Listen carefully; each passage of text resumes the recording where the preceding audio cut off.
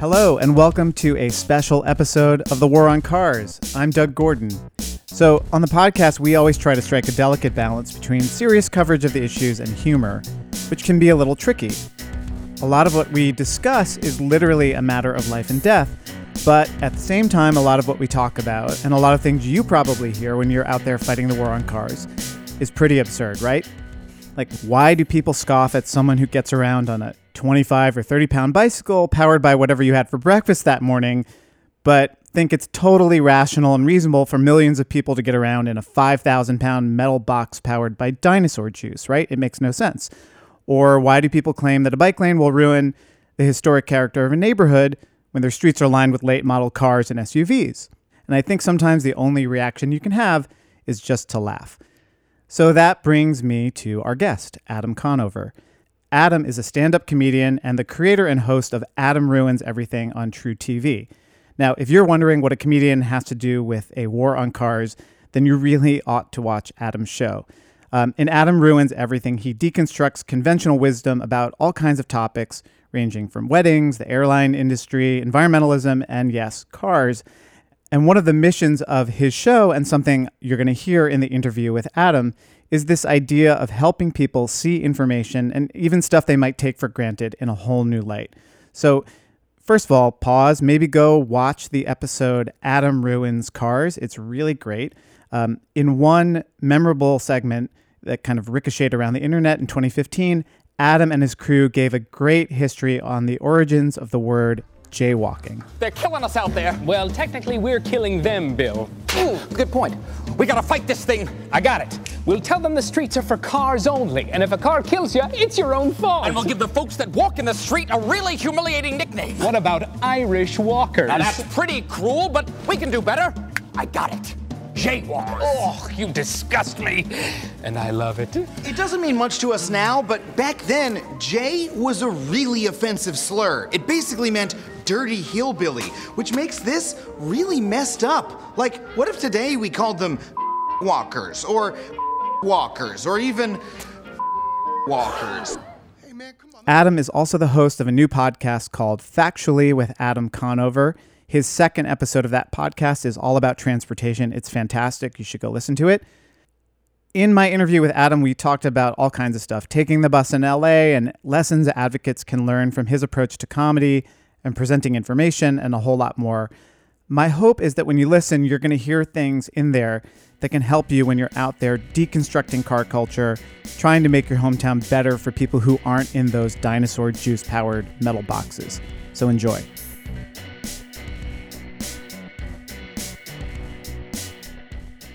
Adam Conover, welcome to the War on Cars. Hey, thank you so much for having me. So I kind of wanted you to start perhaps by giving me a little open-ended spiel on why you hate cars. I've heard I've heard your podcast, Factually. You have a great episode on transportation. And you've certainly in your television show deconstructed cars and car culture a little bit. So you have the floor. I think it started for me when I moved to Los Angeles from New York. I lived in New York for about 10 years. And prior to that, I was just in college. I didn't have a car in college. And I moved to New York, and I found that public transportation really opened up the world to me because, I actually, the truth was I didn't have a driver's license up until a couple years ago because I have very bad eyesight, and I was always very nervous behind the wheel. I now can drive, but I don't, particularly often. And I didn't drive in college. And when I moved to New York, I felt, oh my gosh, this the world is open to me now. I can go anywhere in this city, right? And not only that, I can do it for, I think at the time it was $1.75. Yeah, it was pretty cheap. Yeah. And I just sort of fell in love with that mode of travel. When I moved to Los Angeles, I had to start driving. And the difference was so apparent of how immediately worse it was right off the bat. I mean, first of all, what I think a lot of people don't consider when you're driving, something that makes it fundamentally more inconvenient is that if you're driving around all day, you have to take care of the car all day long, right? You leave your house, you go to your office, you have to find a place to park your car. So maybe you have dedicated parking. You have to drive it through the parking lot, right? But then say your friend says, hey, we're all going to go out for happy hour after work. You want to join. All right, well, sure, I want to go, except I can't drive home from the happy hour because I plan to drink at the happy hour. So what am I going to do with my car? I could take a lift home, right, from the happy hour, except then where have I left my car? Am I leaving it at the office? Am I leaving it like on the street? Or am I going to drive it home and then take the lift to the bar, right? And I used to do that on occasion. I would I was working in West Hollywood and living on the east side. So I drive all the way back to the east side, get home, change after, because I had been sitting in traffic for an hour, so I was covered in like butt sweat, and then take a lift to the place that all my friends are going, and then take another lift home. And I was like, this is just fundamentally worse, right? But then if you look around at the city of Los Angeles, you look around at any other car-based city, it's so apparent that the way we've designed our cities is for automobiles, not for people, right? The scale of everything is so much larger. So, again, in a sort of East Coast city that was laid out before the advent of the automobile, not just New York, but, Boston, lots of areas of Chicago are like this as well. Sort of any city that has a large city center that was designed before the car was invented, right? Or popularized at any rate. It'll be very dense and, naturally walkable, right? Like every block will have, 5 or 6 businesses, that you can walk to over the span of a block. Whereas cities that were largely built after the advent of the car, like, most of our Western cities, even, after you get out of your car, you're still incredibly far from anywhere that you might want to go. You know what I mean? You're like, you have to walk huge distances.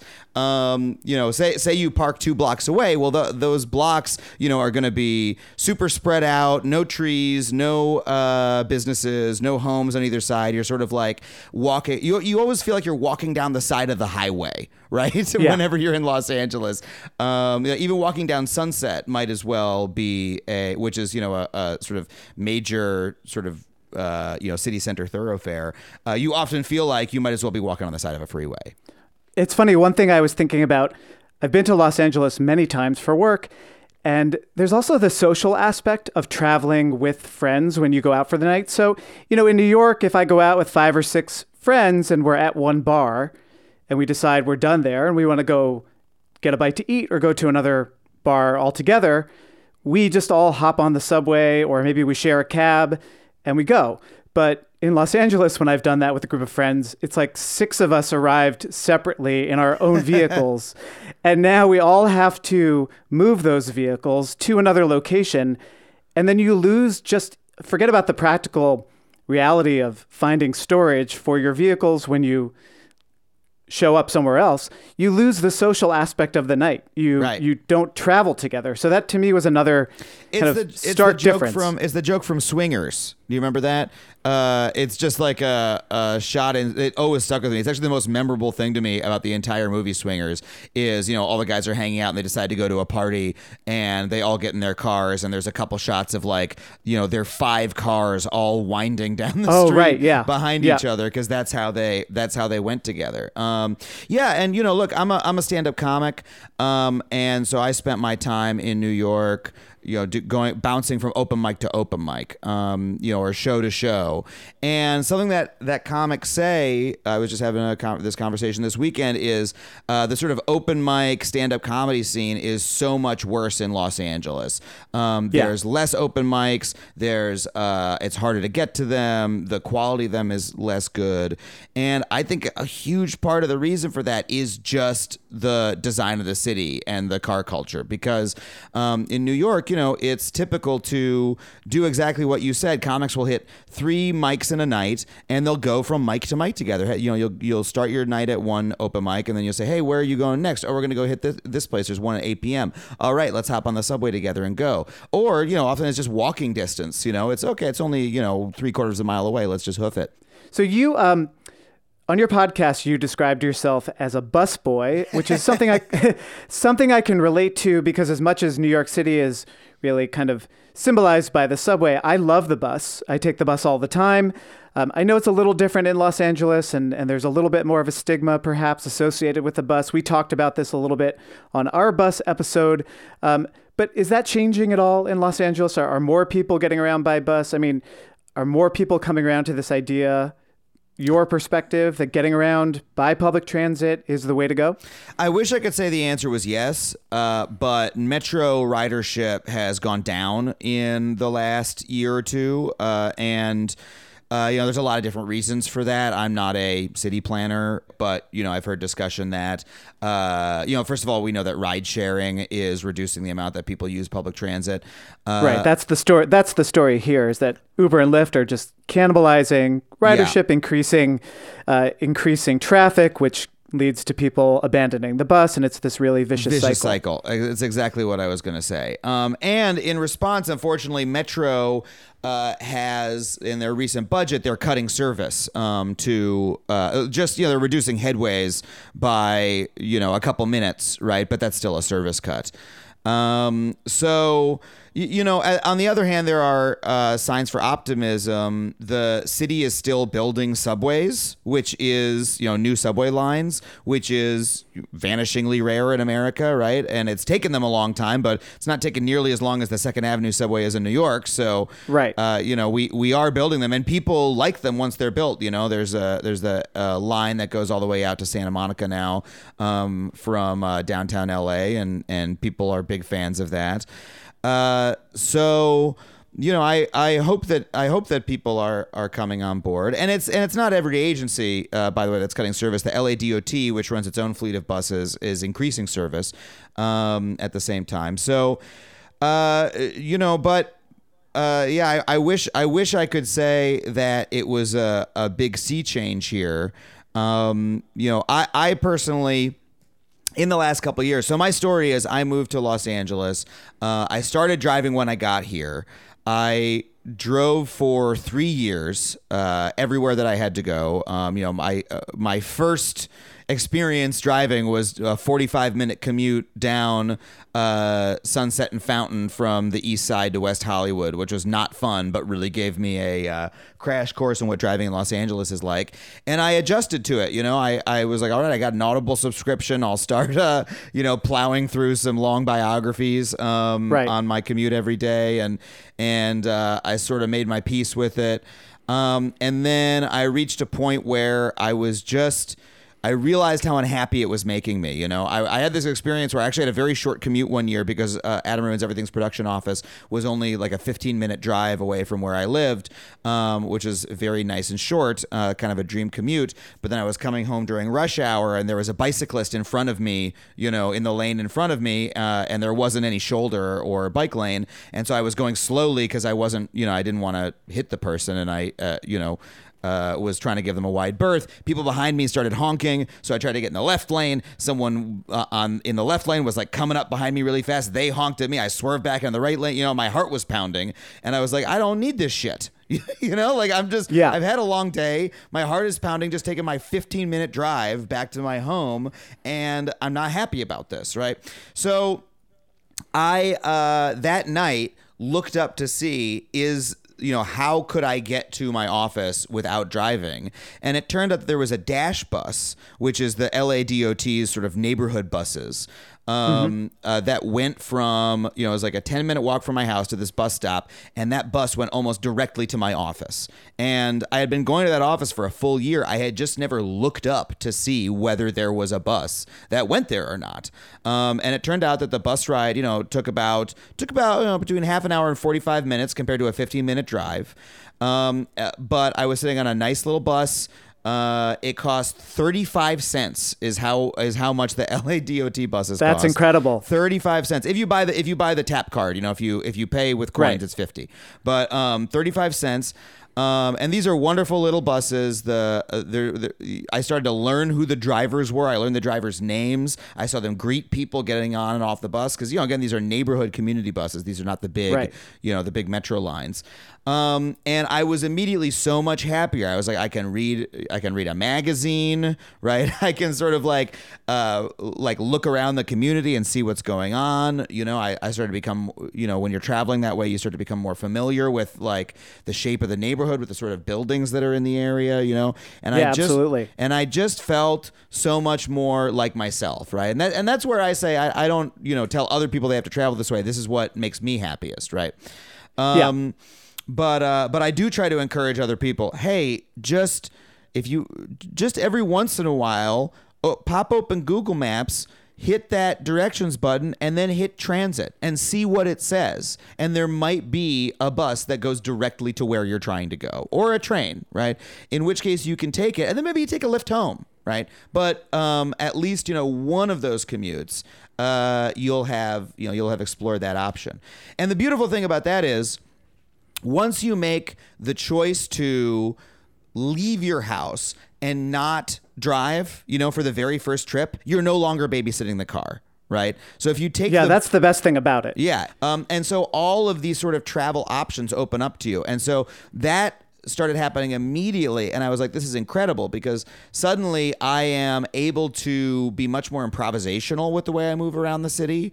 I'm able to, I actually had that experience where I would, I'd take the bus to a stand-up show, and then I'd be chatting with another comic. I'd say, I'm heading home, and they say, I'm going to the east side. You want me to give you a lift? Oh yeah, sure. And then I'm taking a ride with a colleague, right, who I didn't expect to, and getting to know them a little bit better. Right. Then you have that social experience that we were talking about too. Exactly. Now, so what I did after that was, the next time my partner and I moved, I said to her, hey, look, my number one priority is that I want to live somewhere that has good access to transit, right? So, and that took a lot of doing, but it sort of excluded a lot of places.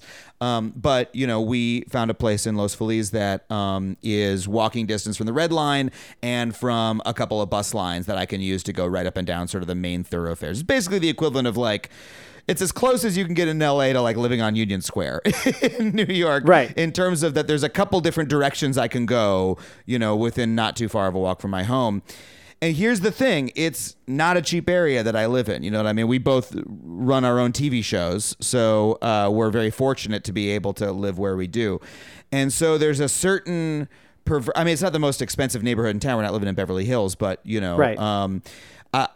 There is a certain perversity to the fact that, we're paying what for some people is a lot for housing in order for me to be able to save money on transit, right? And so there's that's why I don't tell anybody else, hey, you should be taking transit, because whether or not you can, so much depends on the other conditions of your life that you don't have control over. So I wanted to talk a little bit about comedy, because it's an interest of mine. Like, I've been a comedy nerd for, ever since I was a kid. I actually studied improv at the UCB, the Upright Citizens Brigade Theater here in New York, for a good long while. And I found that as a television writer, as a producer, of course, it really helped me, face that blank page. It helped me solve story problems. It helped me with all kinds of stuff. But I've actually found that as an advocate, it's in a weird way, an advocate for safe streets and for bicycling, it's helped me even more. I want to talk about your perspective, because you are stand-up, you've performed sketch comedy. How do you feel that your comedy training and that experience has contributed to your unique point of view? And also, you have a unique point of view that just is innate and part of your childhood and part of your growing up. How does that contribute to your comedy as well, and how it comes out on Adam Ruins Everything? Well, I think that the fact that I do comedy is the only reason anybody listens to anything I have to say, or should. Because I mean, my perspective's somewhat unique, right? I take the bus in Los Angeles. That's about it, at least on this issue, right? And plenty of people share my opinion. I mean, I think we're pretty simpatico on these issues. Right. But the fact that I tell them through comedy is what makes them interesting to people. That, you can use comedy to make these topics livelier and go down easier and, attract people to them. It's my belief that, everybody wants to learn. Everybody is interested in these topics. But people don't often have the time or the inclination to go seek them out, right? I've got time on my hands, so I read a lot of articles and I read a lot of nonfiction and stuff like that. A lot of people don't have that luxury. So, but at the same time, they're still curious, right? Mm-hmm. They still want to know the truth about the world around them. They still have the same baseline anger about the way that their city or society is organized that I do. And so if I can present them that information in a way that is funny and compelling, and they get the whole thing in half an hour, and they get to laugh, and they can, get it at 10 p.m. after they put the kids down before they go to sleep themselves, then they'll come and get it, right? So to me, it's just a good means of communication. Yeah. And there is something uniquely powerful about comedy as a way to get this kind of information across. Something that really influenced me is one of the first comedians I really gravitated towards was George Carlin. Oh yeah, sure. And in his book, in his last book, or it might have even been posthumous, I believe it's called Last Words. It's a memoir. He says, and I'm going to paraphrase, that when people are laughing, that's when they're most purely themselves, and they're unself-conscious when they're laughing at something. And that's where you can plant the seed of a new idea as they're laughing, and then later it'll grow in their minds and hearts. And that I think the other thing with Carlin. I think the other thing with Carlin too is that so much of his best material is literally just picking apart the words that we use to describe things, like his very famous football versus baseball routine. I think about so many of the quote unquote jokes in that are not go for a punchline. They're literally just a stating of facts. Yes. Here's the language we use to describe football. Here's the language we use to describe baseball. And I find that it's interesting that you said that, mentioned Carlin, because I feel like in your show, you guys always strike a very delicate balance between going for the joke and just laying out the facts as they stand and letting them land as almost sort of this fact by itself is absurd. We don't need to comment on it other than to just lay it out. And what's the process like for pitching jokes or writing material on your show with your staff? Well, we are a show that, we're a comedy show, but the facts always come first on our show. Mm-hmm.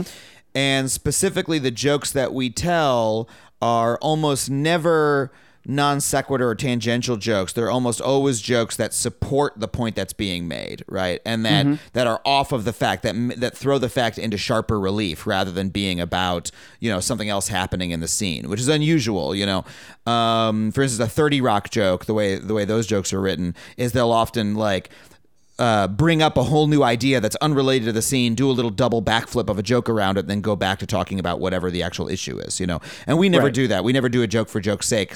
Our jokes always just emphasize what the facts of the matter are, which is a little unusual for comedy writers. They have to get in our rhythm with it. But apart from that, we don't look that different from a regular comedy writer's room. We've got a bunch of writers in a room. We're all pitching ideas for visuals and jokes, putting them up on a cork board. The ones that get a laugh in the room are the ones that tend to win. We do have a research team that's the same size as our writing team, and they fact check all of our scripts, and sometimes they have to look at the script and say, okay, does this joke actually have bearing on the facts, right? Or is this joke going to mislead people and think it's going a little bit further than the facts are, which is always an interesting line to walk. But yeah, that's basically the process. So about that line that you walk, I think in the advocacy world, in any sort of activism, humor is always a very dicey proposition. Jokes are so subjective, and if you make the wrong one, you can get in a lot of trouble, especially in this day and age with things going viral unintentionally. And like we were saying before, that sometimes just sticking to the facts or calling out how absurd something is, that's enough. You don't have to go much farther than that. Like, how are there times when you said, no, that joke goes too far? We're better off just sticking to just the straight up fact here. Yeah, I mean, I can't think of any off the top of my head. There are certainly times where I said, I don't like that joke. Right. Right. Where, there's such a thing as, I mean, writers, myself included, are constantly writing bad jokes that don't work, right? That are right. Well, this isn't going to be funny. This is going to be upsetting, and so that's when then we don't put that joke in. Right. You don't get a bad reaction to a joke that works, right? So we just make sure that we're writing jokes that work, and we talk about, is this joke going to work? Are we making sure we understand all the different ways that this joke could be taken, that our meaning isn't going to be misunderstood, et cetera, or that we're going to be giving the wrong impression, et cetera, et cetera. It's, I don't think that the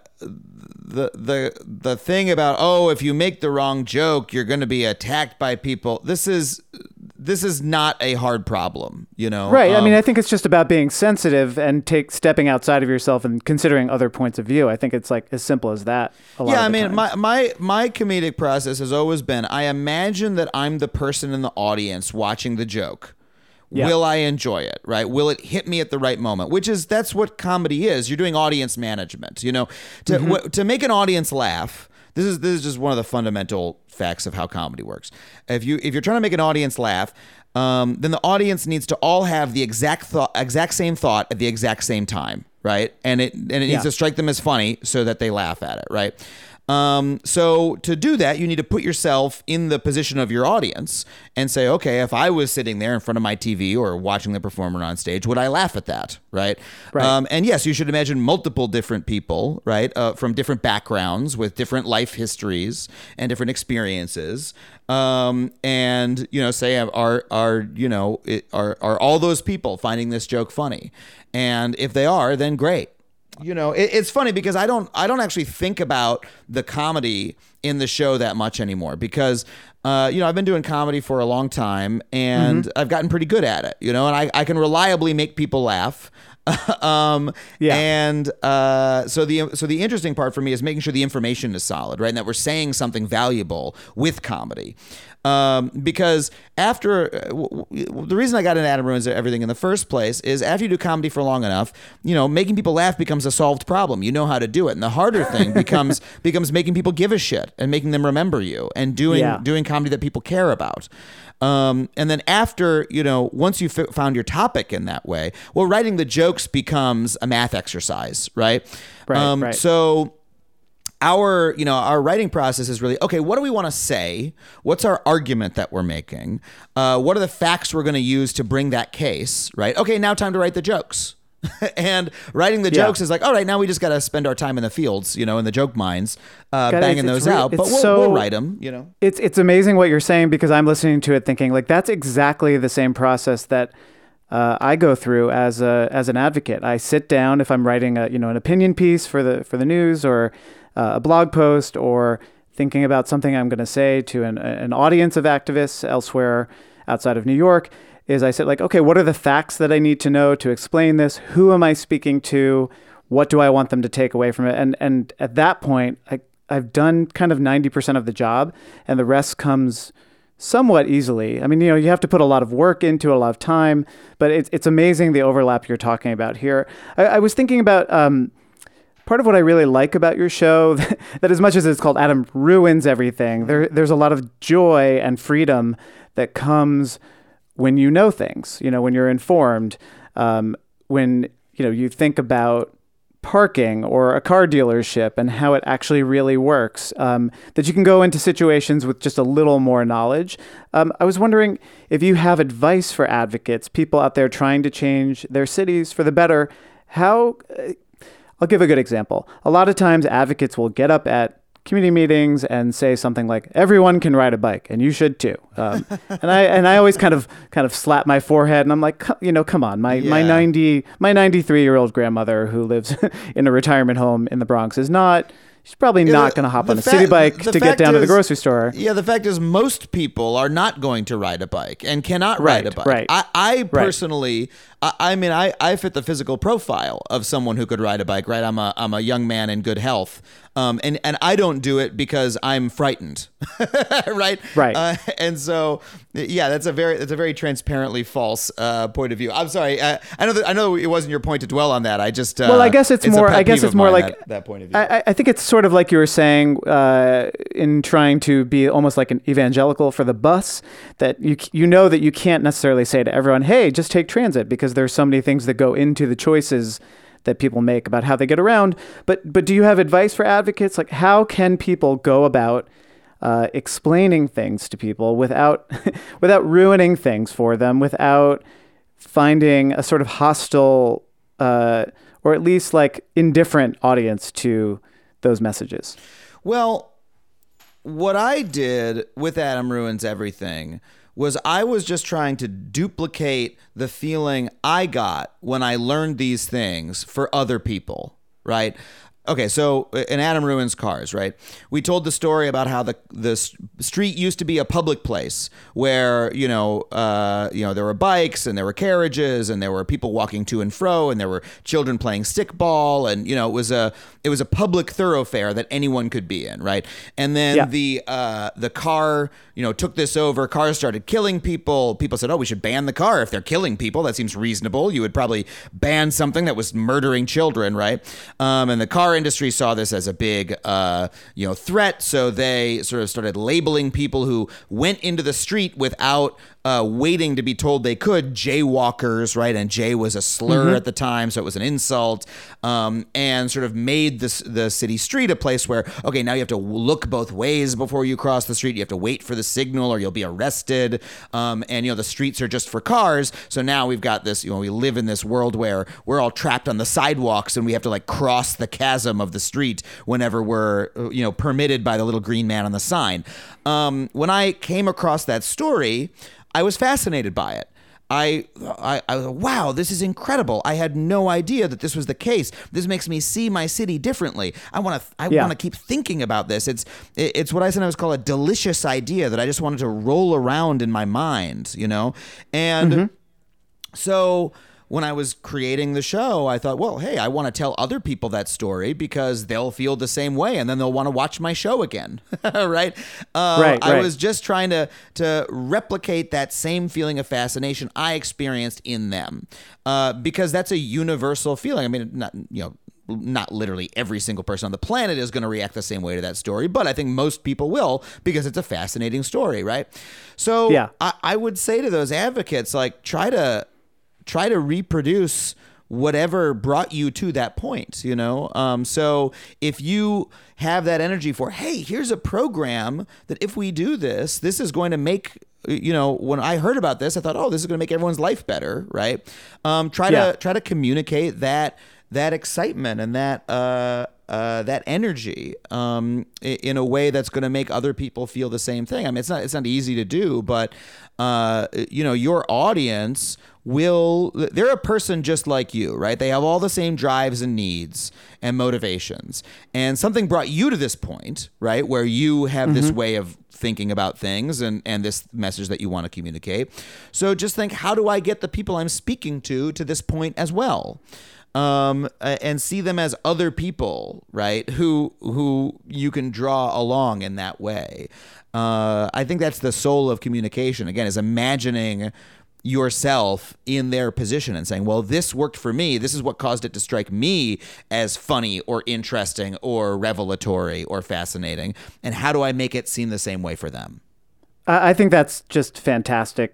I want to go off on one little tangent before we end. I want to talk about animated Donald Shoup. Who's this dude? This dude is Professor Donald Shoup, our foremost expert on the economics of parking. Oh, okay. Parking lots don't employ any people. They simply provide space for cars. We have expensive housing for people and free parking for cars. We have our priorities the wrong way around. And the worst part is, many cities require far too much parking, and this blights their downtowns. We're killing our own cities. It's a huge bummer. It is an honor to animate you, sir. Yeah, he writes generally about the cost of parking. That his famous book is the high cost of free parking, and Correct, the fact that people will. This has been a little while, so I hope I'm paraphrasing his argument correctly. But if you have that experience where you drive downtown with a friend, this still happens to me in Los Angeles. Drive downtown with a friend, they say, "Okay, let's find parking." You say, "Oh, well, go in that parking lot. It's only it'll cost us $10." They say, "No, I'm going to find free parking. There's got to be a meter around here somewhere. It's a Sunday. I'm going to find free parking." And then they circle the block, right, a couple of times. And they spend an extra 15 minutes looking for that free parking before they either find it or they give up and they go in the parking lot, right? Well, what is that causing? It's causing emissions. It's causing traffic, right? And it's a general drag on the sort of economic livelihood of the city because there are these empty parking lots everywhere that aren't being used for any other economic activity, right? We're just using all this otherwise wonderful space that could be used for people to store sleepy cars. And so we thought that was a wonderful argument. And we had Professor Shoup on the show, and it was an animated portion of the show. So we recorded his voice and made a little animated character for him in a parking lot full of cars with little sleeping caps on. I loved the sleeping cars thing because I felt like it was a really great example of taking a subject that if you were to walk into a cocktail party and be like, "Hey, let me talk about the economics of parking," people's eyes would roll back in their heads or whatever. They would maybe look for the exits, but you were able to make it really interesting and very informative and really just very funny and sort of hit that sweet spot that I think you were talking about. That sweet spot that you were talking about of finding people and making them receptive to this thing that you're interested in. So I think that's a great note to end on. Adam Conover, thank you for speaking to the War on Cars. Hey, thank you so much for having me. I really appreciate you talking to me.